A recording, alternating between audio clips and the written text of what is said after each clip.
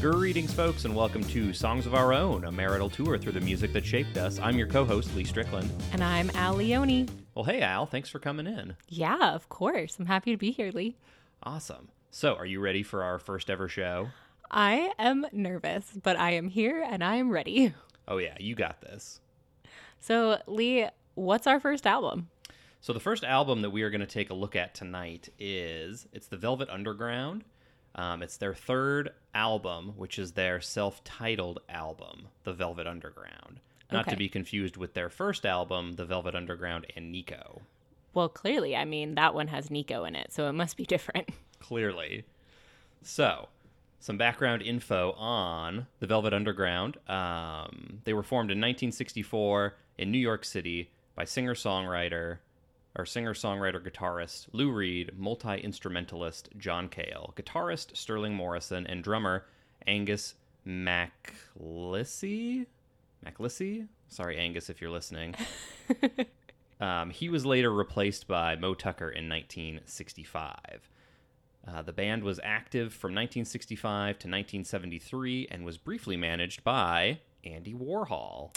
Oh, is that why on their one CD it's that like banana painting from Andy Warhol? Yeah, exactly. He did that artwork, and I think he even signed the bottom of it, Andy Warhol. Oh, okay. I thought they just really enjoyed Andy Warhol prints. That makes way more sense. Yeah, so he briefly managed them, and they were the house band at the Factory and Andy Warhol's Exploding Plastic Inevitable events, which took place between 1966 and 1967. Hang on. Can we just pause from the music thing? This might be a totally different podcast all of a sudden. Andy Warhol's Explosive Plastics? What? Yeah, so it was called Andy Warhol's Exploding Plastic Inevitable. Oh my goodness. Andy Warhol has a whole side hustle I didn't even know about. I thought he was just cannibal soups and bananas. Yeah, he had a lot of things going on. Well, we will come back to investigating Andy Warhol later, Lee. What else do we need to know about the Velvet Underground? So for this album, it's notable for a number of reasons. This is the first album featuring Doug Yule. Okay. Playing bass and taking lead vocals on the opening track. Okay. The Velvet's, one of the founders, John Cale, had been fired right before this album. Question mark? Yeah. Lou Reed, I guess, called Sterling Morrison and Moe Tucker together and said either we fire John Cale or the band breaks up. Oh. And neither one of them wanted to break up the band. They really didn't want to fire John Cale, but Lou Reed felt that John Cale was pulling the band in a much more experimental direction than Lou Reed wanted to go. Gotcha. So this album's notable because it's a kind of very big departure from their first album, The Velvet Underground and Nico, and the follow-up album, White Light, White Heat. Okay, so it's basically they're an entirely different band. They just didn't want to change their name. Kind of. I mean, they just got rid of John Cale. The other three members are still the same. Huh. I guess I would just wonder, if they're changing their sound. Is that their identity? Are they no longer who they were? I don't know. That's a big philosophical question for a different day, I guess. I'm actually glad you brought that up. So, White Light, White Heat, the album that preceded this, it's really loud and kind of proto-punk, proto-thrash. Lots of fuzz tones on their guitars. The speakers sound kind of blown out, and it's just very loud and driving. Yeah. And Lou Reed said he wanted to do their third album that we're talking about, The Velvet Underground, as a quieter album so that they didn't get labeled as just an act that could just do one thing. Yeah, because you see that even outside of music, people who, Keanu Reeves, he is always playing Keanu Reeves no matter what movie he's in. So to want to show that you're a more well-rounded artist, no matter what your medium is, I get that. Yeah, most definitely. So that's kind of the ears we're listening to this album with today. Is a band in change with one of the founders gone and this new person coming in. Lou Reed had known Doug Yule for a number of years. They kind of traveled in the same musical circles. And Doug Yule's got kind of this interesting history with the band. He played in a band that was, kind of running in the same New York, Boston, East Coast circles. Knew Lou Reed really well. In the years since, has played with Lou Reed and I think John Cale as well on some of their solo albums. Yeah, he got to the Velvet Underground, did his thing on this album, played and sang a lot more in the next album, which is called Loaded. And then Lou Reed abruptly quit kind of halfway through. He'd written a bunch of the songs for Loaded and then just quit and left. So the album was produced and put out, and Lou Reed was a little shocked when he saw it come out. Then, a couple of the other members left. Doug Yule stayed on, made another album called Squeeze in 1973, I think, which a lot of Velvet Underground fans don't count as a Velvet Underground album. Well, I mean, it sounds like they lost pretty much the entire band, right? Like, at this point, you've replaced the handle, you've replaced the brushes. Like, is it even a broom, like your broom anymore? It's just totally new. Exactly. So they broke up for good shortly after Squeeze was released. And then the Velvet Underground actually reformed in the early 90s. I think it was 1992 or 1993. The original four reformed. Sterling Morrison really wanted, I guess, Doug Yule to be a part of the reunion. Yeah, the reunion tour, and the rest of the band really did not want that for whatever reason. Oh, jeez. So he was not invited. They toured Europe briefly in the early 90s and had some successful dates. They had planned to come to the U.S. and do a few tour dates here, as well as do an MTV Unplugged. Oh, that dates that. Yeah, that dates that to the 90s. And then things just kind of fell apart. Lou Reed and John Cale got at each other's throats again, and that was the last time all four of them were on stage together. Sterling Morrison actually died of non-Hodgkin's lymphoma in 1995. Oh, gosh. What a way to end a band. Yeah, so Sterling Morrison dies in 95, and then Lou Reed died a few years ago. I'm not exactly sure what year. So John Cale, Moe Tucker are still around and do kind of pop up from time to time. And Doug Yule is still around, I believe, but he does not have much to do with them anymore. Yeah, it sounds like it's probably for the best. Yeah, I think so. So that is a bit of history about the band, about the album, some fun facts for you. Al, what were your first impressions when listening to this album? Because we listened to it twice, right? Once, and then I had to go back and watch the lyric videos of some stuff because I just learn things better when I can see them. I was actually pretty impressed by the album. I liked the easy sound of it. It kind of reminded me of like an early version of what maybe the Lumineers would be, or kind of that like similar genre of music. And then especially the last song on the album, is it After Hours? Yes. I have had that one stuck in my head for the longest time, and I'm kind of surprised that that isn't a 2010s indie pop song, because that one's even different from the rest of the songs that are on the album. So overall, I really liked it. There was one that definitely just felt like a really bad poetry slam, like with all of these different people going at the same time. I was like, y'all, this is just noisy and unnecessary. But outside of that one, I thought it was really good. Nice. That one I think you're referencing is the Murder Mystery, right? Yeah. Yeah, it's 8 minutes long. That's really the only song on the album that kind of gives any hint at the band's avant-garde roots. Well, and I'm just like, if it's going to be 8 minutes of my life, make it worth it. Please. That was just not, like, it wasn't pleasant to my ears. It wasn't worth my time. And I feel like it just makes me even grumpier at songs sometimes when it's longer for no purpose.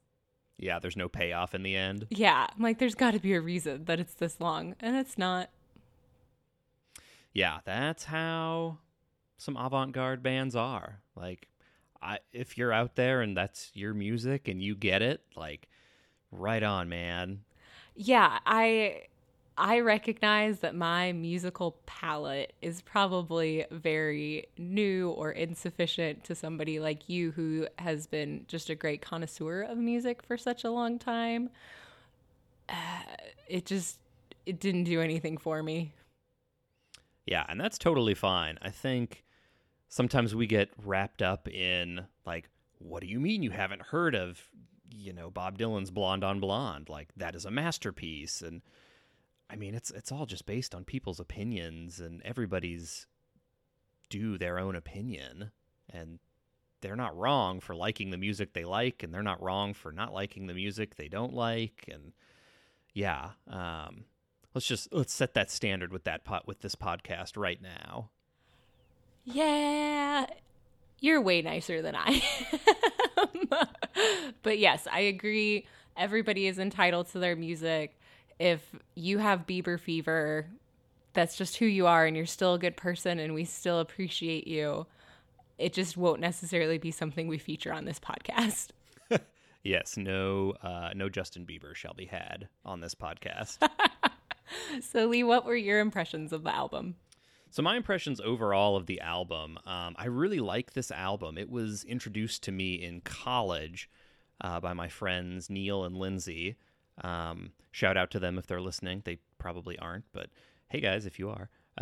So they introduced this album to me in college with the song Pale Blue Eyes, which, if you've never heard it, is this lovely Lou Reed sung ballad. Yeah. And I was reading, I think in the Rolling Stone or somewhere, and the writer was calling it Lou Reed's best ballad ever. Wow. And I wouldn't say that Lou Reed has written a ton of ballads, so there may not be a lot of songs in that category, but I think it's just a really beautifully written song. And as soon as I heard that, I was like, oh my gosh, who is this band? And at that point, I was familiar with the Velvet Underground and Nico. And so when Lindsay or Neil, I forget which one, said, oh, this is the Velvet Underground, I was like, there's no way. This is such a different band. Mm-hmm. And I kind of dove into this album and just listened to it over and over and over again and was like, this is amazing. I love this sound. And yeah, it started just really a lifelong love of the Velvet Underground, and kind of a lifelong love for softer music and just really appreciating music like that. That's kind of quiet, not that you can put on and ignore, but that you really have to focus on. Lee, I feel like you're describing yourself in a lot of ways there. You're quiet, you can't be ignored, but people really need to focus on what you're saying, because it's quiet, quiet, quiet, boom, you hit them with a joke, and maybe that's just part of why you appreciate this so much, is because you found a band that reflects your life energy that you bring. You're just calm and peaceful, but there are some really interesting messages when you pay attention. Yeah, definitely. And I think you're forgetting to note that this album is also ruggedly handsome and has a chiseled jawline. Oh my gosh, how could I have forgotten that Andy Warhol banana? Flutter, flutter. So some notable songs on this album for me. I did mention Pale Blue Eyes. Just that's probably my favorite song off the album. Another one I really like is Jesus. Mm-hmm. Yeah, just how it's framed and set up and sung. I just really like that. And then After Hours sticks out to me a lot. Mm-hmm. Again, it's that Maureen Tucker, her singing. Lou Reed specifically wanted her to sing this song because he thought her vocals could bring an air of innocence to the song that his could not. Yeah. And so it's notable on this album. It's the only song Mo Tucker sings, and she really didn't sing a lot of songs anyway in their catalog. So it's the only one on the album she takes full vocals on. She does have some vocals in The Murder Mystery, but they're drowned out by 3 other people who also have vocals going on at the exact same time. Useless. And yeah, the only other song on the album that Lou Reed does not sing is the opening song, Candy Says, which is sung by Doug Yule. And Yeah. again, that was one that Lou Reed really pushed, that Doug sing it. I was reading some different things about why he pushed so hard for Doug to sing. I don't know if he thought that the lyrics would sound better in Doug's voice, if Lou Reed had been out the night before and just trashed his vocal cords. Backup plan. Yeah, it could be any of those. You know, it's interesting to think about. You said her name was Maureen? Maureen Tucker, she's known in the album notes and everything as Mo Tucker. So it was interesting to hear Mo Tucker sing that last song, because I would agree that there was this air of innocence. Like, I almost felt like this song could be in like a Wes Anderson film or something, where you just have this one character who's really observing the rest of the world and struggling with this, like, do I block out the light or do I go out and embrace this? You know, there's this line where they're talking about how they just hope so badly that one day there will be this person that's like, you're my very special person. And I think there are a lot of people out there that can relate to that, of just wanting somebody to identify you and choose you and love you. And I was like, oh, girl, I feel you through this whole thing. Like, you don't need to close the door. Come on out. We got you. We want you here. Yeah, and it's just such a powerful song, I think, to end the album with. Yeah. Because again, it was even so different from everything else on the album. Right. Yeah, you're almost like, whoa, was this a secret? I don't know that secret singles or secret tracks were a thing back then, but you're like, was this a hidden track? Is this off the cutting room floor? Where did this come from? Yeah. And again, I'm really surprised. You said this album was from the 60s? Yeah, so it was recorded between 68 and 69. Yeah, I would never have put that age on this song. I would have thought that it would be way more recent, because it does have that like new age indie feel to it. Yeah, just the tone of it, the pace of it, the guitar sound, her vocals. It does sound like a much more modern song than 69. Mm-hmm. So, and I think that's another part of the reason that I like the album so much, is that it has kind of that timeless quality with it. Yeah. Some of the other, White Light, White Heat, you listen to it and you can picture like, oh yeah, for 67 or 68, I think that one came out in. You're like, yeah, this was really like hard rock for back then. And now you kind of listen to it and you're like, oh yeah, like I get it. But it definitely sets itself up as like a proto-punk or proto-thrash. You're like, oh, it's so cute. You're trying to be punk. Like, here's a flower. Go away. Yeah, and like we can say that, now, like, oh, you're trying to be punk or whatever. But I mean, this was before punk was even a thing. So Yeah. It's super groundbreaking at the time. And I think that album has still stood up really well over time. Don't get me wrong. Yeah, save your angry emails or your angry comments. But yeah, this album, I think, really is in their catalog underrated. And yeah, I really wish it would get more love than it seems to get. Yeah. Well, I'm really glad that we chose this one for our first album then to cover. Hopefully people listen to this and they're like, who are those Velvet Underground people? I got to go hear them. And they can fall in love with this album too. Yeah, and ideally they like this album and they'll dig into some of their other albums and they'll listen to White Light, White Heat and say, oh, that's cute. They'll agree with you is what you want? I mean, even if they don't, that's fine. And then, yeah, hopefully from this, you'll go off and listen to some of Lou Reed's solo stuff and listen to some of John Cale's solo stuff. And this will just take you down a whole new musical road. Now, we probably will at some point talk about some of Lou Reed's albums on the show. So who knows when that'll be, but it'll probably happen. I'm so excited. So, Lee, what else do we need to talk about with this album before we let folks go? So I've shared some of my final thoughts and, what this album meant to me. Do you have any final thoughts you'd like to share about the album? No, I feel like we've really covered it. It was a solid first start. I'm glad we chose it. Yeah, I am too. I think this was a good one to start the podcast with. So, Al, when can our listeners at home hear our next episode? So, our next episode is going to be on the first Friday of May, which is crazy. Hopefully, do we want to call it an interesting time that we're in? Hopefully, this interesting time has left us and things are a little bit more stable. But the first Friday of May. And Lee, what's the next album we're going to be talking about in case people want to pre-listen? Gosh, you're putting me on the spot here. I hadn't quite picked one yet.